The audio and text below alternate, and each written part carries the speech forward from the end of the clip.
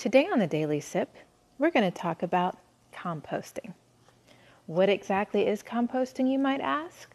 Well, composting is the art of turning your organic kitchen scraps into a mineral-rich soil to feed your gardens.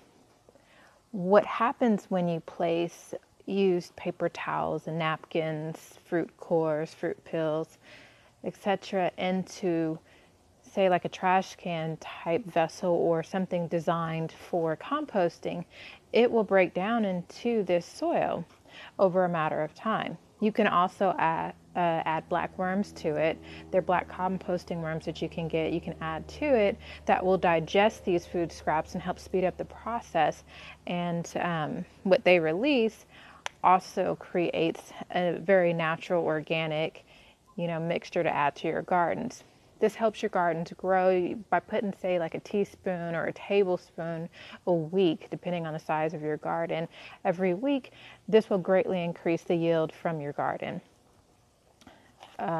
Even if you don't garden, this is something that you can give away or sell to some of your local community green thumbs or gardeners out there. They would greatly appreciate it. So the reason we're talking about composting today is because, did you know your Camellia sinensis, your true green tea, your leaves after you steep them can be added to your compost heap?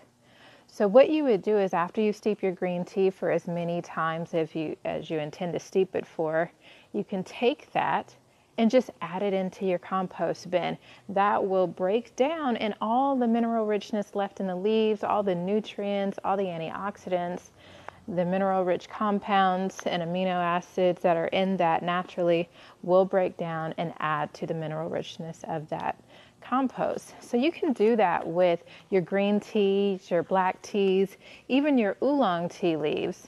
I don't suggest, however, anything that's been like unnaturally flavored. Scented teas would be fine, but nothing that was like unnaturally flavored or colored. I would avoid that because, of course, then you're adding, material that's inorganic to your compost heap, and who wants to do that? So that's it. So welcome to my Tea Therapy's Daily Sip. Once again, I thank you for joining me, and I will see you next time on the Daily Sip.